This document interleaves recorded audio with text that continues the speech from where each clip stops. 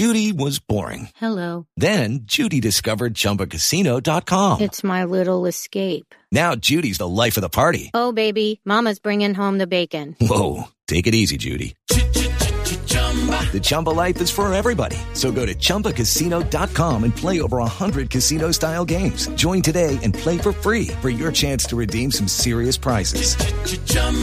ChumbaCasino.com. No purchase necessary. Void where prohibited by law. 18 plus terms and conditions apply. See website for details. 5, 4, 3, 2, 1, 0. All engine running. Liftoff. We have a liftoff.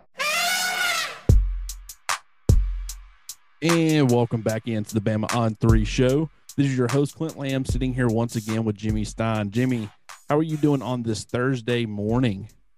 It's June, the biggest recruiting month, what has turned into the biggest recruiting month. So as long as there's lots of recruiting and stuff to talk about, to me, it just always feels like football season. So I'm fired up. Official visitors this weekend, camp going on as we speak, as we record this. Literally, that means Nick and his staff are on the practice field coaching up kids. It's kind of a comforting feeling. It is, man. And I mean, we're 93 days away from kicking off against Utah State, the college football season, not just Alabama, but the entire SEC. We will get Vanderbilt, I think Hawaii the week before, but it's getting here slowly but surely.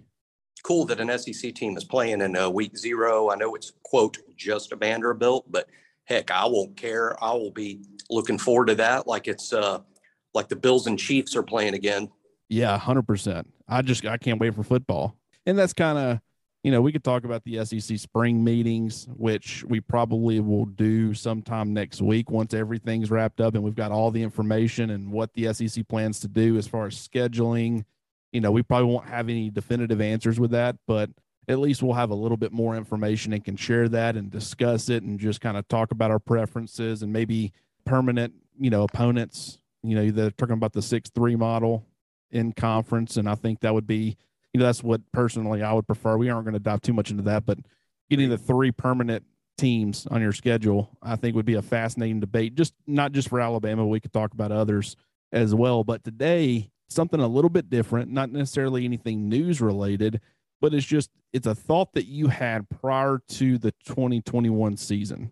We had only gotten 1 year of Will Anderson up to that point, but you brought up, hey, we think it's very possible before it's all said and done, Will Anderson is going to be the best defensive player of the Nick Saban era.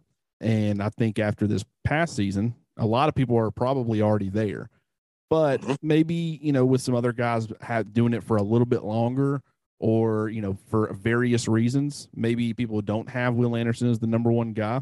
And so I kind of brought it back, that question back to the forefront on Twitter yesterday by asking, hey, is Will Anderson already that guy for you? If he's not that guy yet, the best defender of the Nick Saban era, then who would you put up there? Would it be a Jonathan Allen, a Mika Fitzpatrick? And so that's kicked up a lot of interesting conversation and debate on Twitter and also on Instagram. I shared it on there as well. So we'll talk a little bit about some of the comments we've gotten, but I wanted to first start off with your take and just what are your thoughts on not only Will Anderson and where he kind of ranks currently, but, if you weren't, we'll also remove him from the equation. Well, maybe not remove him from the equation, but if he is your number 1 guy, then okay, who would be your number 2? And that way we can talk about that as well. Yeah. It was a great discussion point last summer. Sort of project, the reason I brought it up is I felt confident that Will would prove to be the greatest defender of the Nick Saban era, the Nick Saban dynasty. And while I don't think he's proven it just yet because the sample size is too small, just 2 seasons, I think if Will just has a replica of last season, if that's, quote, all he does, which is an understatement, if that's just all he does, I believe in my mind, it's settled without a doubt in my mind that Will Anderson will be the greatest defender of the Nick Saban dynasty. Who does he have to beat out? If it's not Will, who is it? My answer is Minka Fitzpatrick, Clint, just simply, but for a couple reasons. A huge amount of production, high draft pick. You got to remember, Minka was sort of seen as a safety by the NFL or a hybrid, not a pure corner. And if you're going to be drafted super high, like in the top 3 or 4, you better be a pure corner. And that wasn't really Minka. So Minka was drafted exceptionally high for a hybrid or for a safety. He's had tremendous success in the NFL.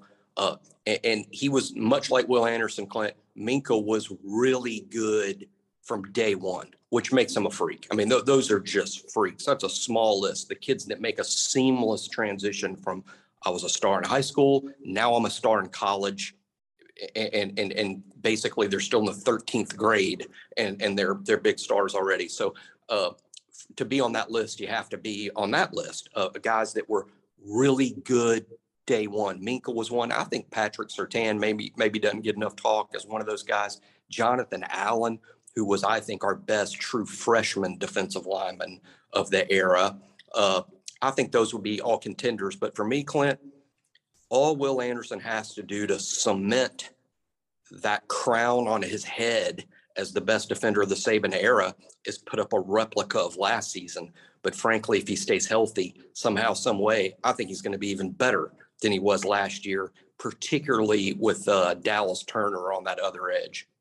From a production standpoint, I will be very curious to see how that ends up working out because, a lot of the opportunities that, not only will Dallas Turner get more opportunities to get after the quarterback because he's obviously still going to command by far the most attention on Alabama's defense, but there's a complementary piece there, not just a complementary guy like we were talking about Christopher Allen being last year. This is another dynamic pass rushing threat that might not be quite Will Anderson, but he's close enough. He's a double-digit sack guy that for most teams, he would be the guy that you were giving all your attention to. And he was one of the primary guys that you were saying on a week-to-week basis, this is who we need to stop on Alabama's defense or mitigate and limit the impact they can have on this football game.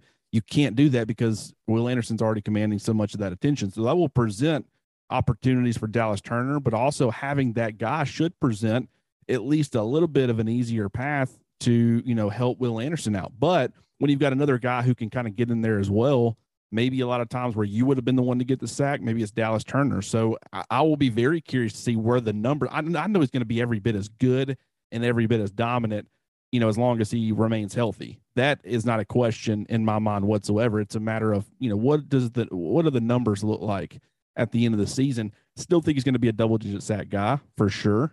Certainly could be a guy who, replicates the numbers he had last year. I would not put that past him. I mean, he continued to be every bit as dominant, if not more dominant, in the spring game. Now, granted, he was going against Alabama's offensive line, which, still a work in progress, was not a finished product from, a personnel standpoint, had some guys missing in the spring game. But I do find it extremely fascinating with Will Anderson.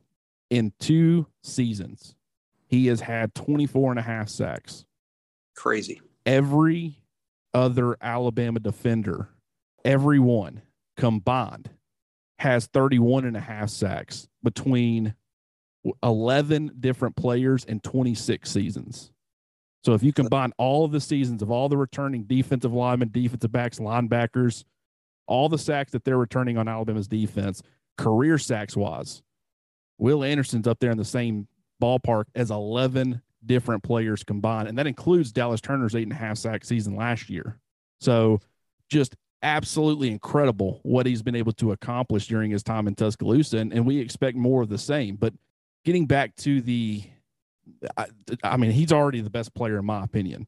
I've never seen a player dominate like him. People talk about Quinnen Williams in that one season, how dominant and disruptive he was.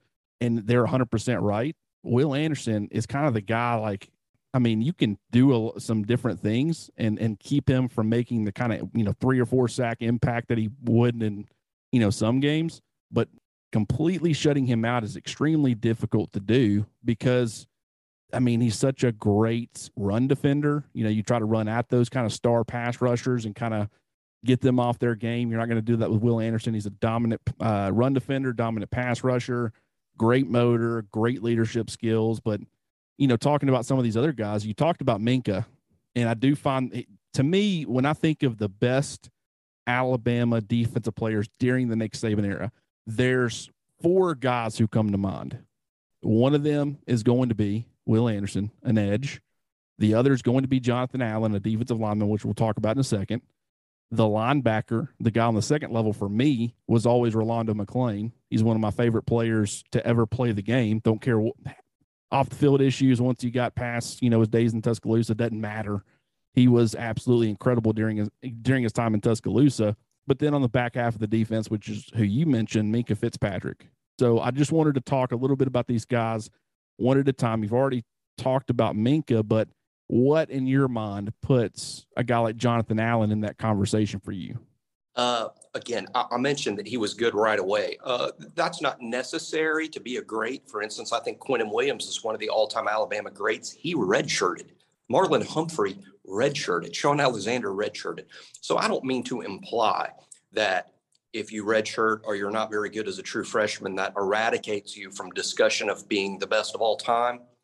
But I will give extra points to those who show up good. Pat Surtain showed up a high-quality SEC player. Jonathan Allen showed up a high-quality SEC player. This happens. A lot of those freshman receivers did too, like Ridley and them. I think the fact that Jonathan Allen showed up really good and was probably, in my mind, the most productive or the best true freshman defensive lineman of the era, and he just kept getting better and better all the way through, and has proven to be a quality NFL player as well. I think you also should get extra points for your leadership. I think Jonathan Allen was sort of the ultimate Saban bot.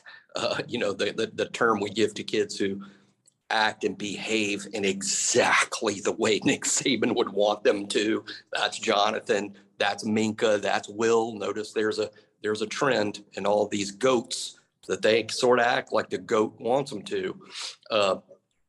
So I think Jonathan Allen, who for a defensive lineman, I think, look, for as complicated as we make football out to be, Clint, it's also simple in this way. The offense advances the ball through the air or on the ground. And to me, a great defensive player is good at defending both. I'm interested in how you defend the pass, because most downs the opposition passes the ball now. So it's almost more important that you're better against the pass, because that's what you see more than 50% of the snaps. But the great players are good at both. That's why I brag on Will all the time. Will is not a one-trick pony. He's not just a pass rusher. You know that. Jonathan Allen was good at everything. He could rush the passer. He could put pressure on the quarterback. But he was very, very good against the run as well. And that's why, to me, Jonathan Allen sticks out. Great player, great kid, great leader, super representative of the program, and was a great player the day he showed up. 100%. And, Quinnen Williams, and comparing the two, that's where you get arguments for both, right? I think when you talk about a single dominant season, Quinnen Williams is absolutely up there for being one of the best defenders, and not just the Nick Saban era, but in Alabama football history. He was that disruptive, and being an interior guy and being a really, a nose tackle, nose guard at his size, you wouldn't have been able to think that he would be able to hold up. But just how quick he was off the snap, how disruptive he could be. He had great instincts as far as, his ability to set up offensive linemen. Just a great player. But when you talk about doing it over a long period of time, Jonathan Allen was in Tuscaloosa for 4 years, and he was an instant contributor. And like you said, and I think this is very important, he's a guy that continued to get better each and every season, right? I mean, he was, a 3-time All-SEC first-team selection. He was part of course, that All-SEC team in 2015. But 2016 is the season where kind of everything finally started to come together for him. Like, he became that he had been a complete product, but he became a dominant product in every possible way. And what I mean by that is, over his last 2 seasons, he combined for 105 tackles, 30.5 tackles for loss, 22 sacks, and he also had 2 defensive touchdowns, an interception and a fumble recovery for a touchdown as well. In 2016, man, which one of the best defenses of all time, either 2016 Alabama or 2011 Alabama, which we could talk about with some other guys here in a minute, but just, you talk about that defense and how great it was. Jonathan Allen was the face of that defense. There was a lot of great players. You know, Minka Fitzpatrick was a part of that defense as well, but Jonathan Allen, he swept everything. That he had, I think he had the Nagurski Trophy, he had the Bednarik Award, he had the Lombardi Trophy. He was like SEC Defensive Player of the Year that year. He finished amongst the top 8 Heisman voters as a defensive lineman. Just incredible how not only was he a leader, and he kind of set the tone. He was this very serious business-like guy who kept everybody straight, and kind of how Nick Saban has that personality where I wouldn't say physically he's a very intimidating presence, but there's some people just have it where it's like when they talk, you listen. Jonathan Allen was that guy. And I think that was extremely important. He could pressure the quarterback from inside and out.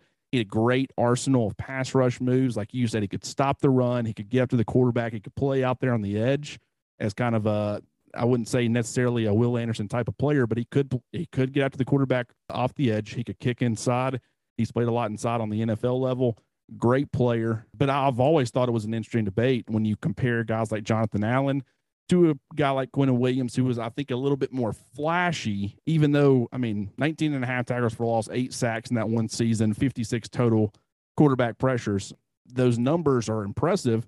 It's not like it's that much. Really, Jonathan Allen statistically had a better season. But if you just watch Quinnen Williams, he constantly had quarterbacks on the run. But I've always found it fascinating to compare those two guys. But I would personally, like I said, there's 4 players that I include in this conversation. And Quinnen Williams isn't one of them simply because he did it for 1 year. One season. Yeah. And he was a redshirt sophomore, and he had such a dominant season. He didn't need his 4th and 5th seasons at Alabama. And I love how you push those two, the great career versus the great season. That's puts it to perfect. And some of the other guys that people have brought up, which I find interesting, is, I wouldn't say I find it interesting in a sense that I disagree with it. I just love that these guys are also being included. The conversation on Twitter has been fantastic, man. So many guys brought up, so many different justifications and reasoning, but some other players who I've heard, Reuben Foster certainly needs to be in that conversation. Butkus Award winner, tone setter at linebacker with just absolutely jarring hits. Closing speed was as good as I've ever seen from, a linebacker. Heat-seeking missile, played 100 miles an hour all the time, plenty of range, true sideline-to-sideline talent. I thought that him going, I want to say he was at like 240 or 242 or something like that, and then his senior year at Alabama, he dropped to like 229. I remember some people being a little bit concerned about that. It just made him all the much better. Just the closing speed, the burst, all of those things. Heat-seeking missile, like I said, huge hits. I felt like he could play in a variety of different alignments. He could play a 3-4 inside linebacker. He could play a 4-3 Will, a 4-3 Mike. So Reuben Foster certainly in that conversation as well. And the other one's Dante Hightower. Do you want to talk a little bit about Dante? Well, Dante was a super player at Alabama, and I think at the height of when Dante was so good is when we just never wanted to take him off the field. He'd be in the middle on rundowns and be outside on pass downs, and we'd move him around. And he's a smart kid and a good leader. And then he went on to, frankly, in some ways, be an even better player in the NFL than he was at Alabama. To me, I would just think I would have a hard time putting Dante Hightower super high on the list. And I'm talking about top 5 because he was injured, and missed a lot of time. And I think, just my opinion, when he came back from the injury, he like missed a year, and then he comes back from the injury, I didn't think he was the same kid, which is normal. It can take 2 years. It can take a year before you can play, and then a year before it feels right again. I think because of that, I wouldn't have Hightower too high, although none of that is his fault or shows what kind of player he is, because he did that with the Patriots. But I like, Dante Hightower is one of the Alabama greats during this era. And I certainly would have zero issue if we did this in first team, like who's on the first team. I think Hightower's sort of a slam dunk, but to have him number 1 or 2 with guys like Will Anderson and with Jonathan Allen and Minka, I would slightly disagree. He was part of that 2011 historic defense, the one that averaged, it was like less than 9 points a game, less than 200 yards per game, total yards, was averaging like 75, allowing 75 yards on the ground. And I want to say that they gave up like only 8 or 9 touchdowns the entire season. And Dante Hightower was a huge part of that. You know, he was another one of those, both him and Rolando McClain, and we'll talk about Rolando here in a second, but him and Rolando, it baffled me how Alabama had defensive end-sized off-ball linebackers, 2 of them at the same time, and how effective they were. You know, Dante Hightower was 6'3", 260-plus pounds, and he could play off-ball linebacker, and he could play some edge. He had the size and the length, and I personally thought that they probably should have used him a little bit more as like an early down linebacker, kick him outside to edge. They did that sometimes. There were certain situations where he played out on the edge. Think that he was definitely good enough to do that a little bit more. The Patriots have certainly done that. And with his limitations in coverage, elite level run stopper, don't get me wrong, but just the kind of limitations as far as his change of direction skills and things like that, putting him out there on the edge kind of kept defenses in obvious passing situations from being able to exploit that. And then when you went with the one linebacker set, what you would do, of course, you would go with one of my personal favorites in Rolando McClain, who was 6'4", 256 pounds, ran that like 4.69 or 4.68. Just a scary combination of size and speed. The leadership that he brought to Alabama's defense, and I don't think people talk enough. We all know how he struggled in the NFL as far as the off-the-field stuff. At Alabama, I'm not saying that he never had any incidents behind the scenes. And what I mean by incidents is just, confrontations with teammates and stuff. I mean, I've heard stories of little spats that happens between teammates all the time. But Nick Saban and that Alabama coaching staff kept him in line. And he was an honor student, if I recall correctly, at Alabama. And, Nick Saban to this day, he will tell you, if you were to ask him, tell me like some of the most intelligent players that you've ever been around, one of the first guys he's going to mention is Rolando McClain. When it came to football and the film study and just he would see something and he would understand it. He would understand how to exploit it. He could run, he could hit, elite level tackler. Surprisingly, for being close to a 260 pound linebacker, he was actually very opposite of Dante Hightower. He could certainly get after the quarterback a little bit as well, but he was actually really good in coverage, not because of his athleticism necessarily, even though he was athletic enough. It was his situational awareness and just the way that he moved and knew where to be. Great stack and shed linebacker, which was perfect for that 3-4 attacking style defense that Nick Saban liked to run back then. Kind of gets, when you run that 3-4 and you only got 3 defensive linemen in front of you and you're an off-ball linebacker, you're going to have to stack and shed quite a bit with those guards that are working up to the second level. And Rolando and Dante Hightower both did a phenomenal job of doing that. I would have Rolando higher than Hightower for all the reasons you said. We're on the same page, as we usually are. I'd have Rolando really high. Dominant player. And, when I think of Rolando now, what the conversation that sparks for me is how much the game has changed. Because I think Rolando in 2009 may very well have been the best defensive player in college football. I'm not sure I'd have traded him for anybody in 2009. He was probably the reason defensively we were as good as we were and won a national championship. And Rolando has deserved so much credit for that national championship. So much of that was due to Rolando. And I say that to say it's 2022 and you get the same exact kid. And I got to say, I'm not 100% sure there's a place for him in 2022. He went from the best player in the country to where can we put him on the field? Now, he's so good, there would be a spot for him because he's so good, but he wouldn't be as effective. I think that's fair, just simply because now your Mike has to be good in pass coverage, has to be able to cover, has to be able to drop. It's a speed game. It's not quite as physical as it was. And that's what's interesting to me. In fact, I would say if literally Rolando McClain's clone came out of Decatur High School in this class, we would be recruiting him as an outside linebacker, pass rusher. And that's kind of what he would be, similar to, let's say, Chris Allen, kind of a run stuffing, edge setting, but he can also rush the passer type outside guy.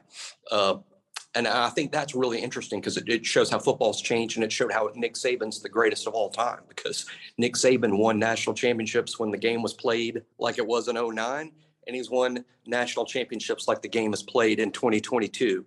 And that is what is freaking amazing about Nick. But Rolando's not playing in 2022. We get to judge him on how he played in 07, 08, and 09. And one of the all-time greats. Absolutely, no doubt about it. Well, what's wild is that I think with Dante Hightower, and you kind of see it. I mean, he's still been effective for the Patriots. Don't get me wrong. He's a free agent right now. He's kind of gotten up there in age. New England might choose to bring him back, but I do think that it's starting to become like the leadership ability and the run stopping ability. And he can, he's got a little bit of versatility still, but the issues in pass coverage, I think is making New England very hesitant to bring him back. And I don't know, I'm sure somebody will bring him in on a smaller deal and have him playing some sort of role. I don't know exactly what that role will be. Maybe it'll be, an early down player, but still, opposing offenses can still exploit you in pass coverage on first and second down that you used to throw the football, which is happening a lot more frequently than it did in the past. So definitely agree that a guy like Dante Hightower, if he were to play in today's college football, I don't think he would quite be the same player. Rolando McClain, I agree to a certain extent, even though I think that he had enough situational awareness where I don't think he was ever going to be a plus coverage player for you, but I do think that he still could have survived as an off-ball linebacker. And it just depends on if Nick Saban would have known what he knew about or what he found out about Rolando, and he might have known that when he was at Decatur watching him. But certainly what he learned over the course of Rolando's college career, which is, his ability to read and diagnose and react and get downhill. I just think playing him out there because I don't think he was an elite pass rusher by any means. I think he could have been a pretty good run defender and, a guy who could put up a few, 5, 6, 7 sacks maybe, but I would worry about his effectiveness. I still think he could survive. I wouldn't say he would be as effective, obviously, but I think he could still survive in today's college football because of the, situational awareness and coverage. Yeah, he's really one of the smartest football players I've ever seen. It's sort of an exaggeration. There's that old movie, Good Will Hunting, where Matt Damon's the janitor and he solves an incredibly complex graduate school math equation at Harvard, where the equation is so long it takes up the whole board. I can sort of see that scenario where there's this math equation and it covers up the whole blackboard. And it's about football. And it covers up the whole blackboard, and it's even got symbols that I don't even know what the hell they mean. They're just symbols, and it's a math equation that's like 18 lines long, and then equals. And Rolando looks up at the board, and he writes under equals. He writes 7, and the professor's like, "That's right." And Rolando's like, "Yeah, 7." And the professor's like, "How did you solve that? How do you know it's 7?" And Rolando's like, "I don't know. It's just 7." And he's right. That's where Rolando's intelligence is football. He didn't have to be taught. He knew where to be. He knew based on where the offense was aligned and based on the snap of the ball, he knew where to be. And I doubt he could have told you how he knew, but he just knew. I think he's about the most instinctive defensive player I've ever seen. And maybe you're 100% right based on his instincts alone. He could play in 2022.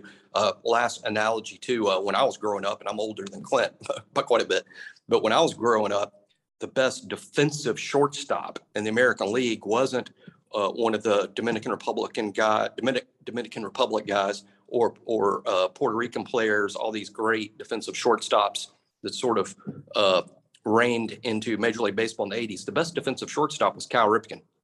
And he was bigger, much bigger, and slower than all of those guys.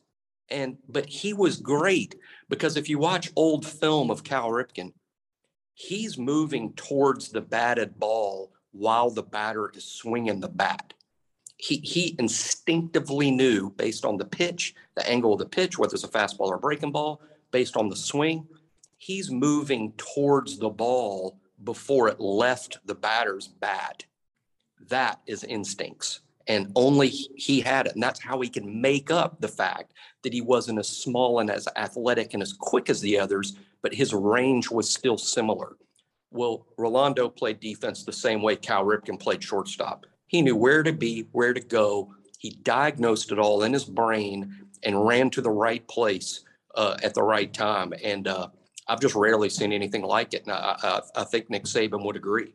Yeah, I mean, when you watch Ray Lewis towards the end of his career. What do you think? Do you think he was as athletic as he was early in his career for the Baltimore Ravens? Absolutely not. It's just he had played so much football that as he got into his mid to late 30s, it's like there was nothing being thrown at him that he hadn't seen before. That in a lot of ways, I mean, you very rarely caught him off guard. He knew where to be. He understood the game of football to a point, and had seen so many defensive snaps during his time that while his athletic ability was starting to decline a little bit, his understanding of the game and the mental side was continuing to move in the correct direction, and it kind of offset each other a little bit. He was a very different linebacker by the end of his career than he was, at the beginning, but he was still just as good, or in a lot of ways just as good, because he was able to compensate. Rolando kind of always, he never had Ray Lewis's natural athleticism and explosiveness, but he already had that kind of advanced understanding of the game where he had always been that player. And that was going to be something, it kind of made you wonder at a certain point, the 4.68, which is still really good, but that's going to start to decline a little bit. At what point would, even though Rolando understanding the game on a completely different level, at what point would his athletic limitations become a hindrance as he got older and his body started to wear down a little bit? But I'll tell you right now, when you talk about Nick Saban getting in a room with Bill Belichick, the reason that they enjoy each other's company so much is because they understand the game of football on a level that very few. They can bring in Pete Golding, Josh McDaniels, so they could bring in tons of people who know the game extremely well and have conversations with them, but they understand it to a level where they're able to have, a conversation that very few other people are able to have. And I think what's always impressed Nick Saban about Rolando McClain is kind of he could keep up with you. He was pointing out things. I've always heard there was things that he was pointing out to Nick Saban where Nick's like, yeah, I mean, I didn't see that. I didn't notice that. I didn't, it's a great idea as far as exploiting it. And he was contributing to like the game planning and stuff. I think Nick Saban was learning from Rolando, not as much as Rolando was learning from Nick, but I think it was a little bit of a mutual thing. And that's why Nick Saban's always had a tremendous amount of respect for Rolando. We only got, a few more minutes left. Game one starter too. Another day one, game one starter. And again, I'm not saying just because you can't do that doesn't mean you won't be great. I'm just saying that is a sign. That's a sign. When they show up, understanding the scheme, understanding how to play, and they're good players, not just, hey, I was able to squeeze in the starting lineup. No, good players as true freshmen at Alabama playing in the SEC. Dude, that's crazy. 100% is. Yeah. And one of the big things when you start going down this list, Jonathan Allen, he was in the conversation to be the number one overall pick until, he had I think he had arthritis in one shoulder, and then he had like double shoulder surgery. That kind of caused him to exit the conversation because I think he had the surgeries right before the combine. Wow. He ended up going number, I think, 17 overall, if I'm not mistaken. But, he was going to be a top 10 pick had it not been for the shoulder issues. Yep. Quentin Williams, number 3 overall. He's in the conversation. Minka Fitzpatrick, number 11, right outside of the top 10. Rolando McClain, number 8. Reuben Foster was a top 10 pick from an athletic standpoint. He had some off-the-field issues. He had the situation at the combine. Those things caused him to fall, and he almost fell out of the first round. But from a pure talent standpoint, and he, dealt with injuries a lot. He would played recklessly with his body, and he paid for it. That includes on the NFL level. But, he was in the conversation he was a top 10 talent. Dante Hightower was one that's borderline. He was down there. I think he got drafted at number 25 overall. So what we've kind of learned from this is you kind of have to be like, to be in this conversation, a lot of these guys need to be in that, a top 10 pick kind of range. The one that some people have brought up that I don't necessarily agree with, even though I think he was really good at Alabama, he only started 4 games in his biggest season for Alabama, and he only made one all-SEC team. But NFL teams were infatuated with him, and he was drafted number 3 overall, which is Marcel Darius.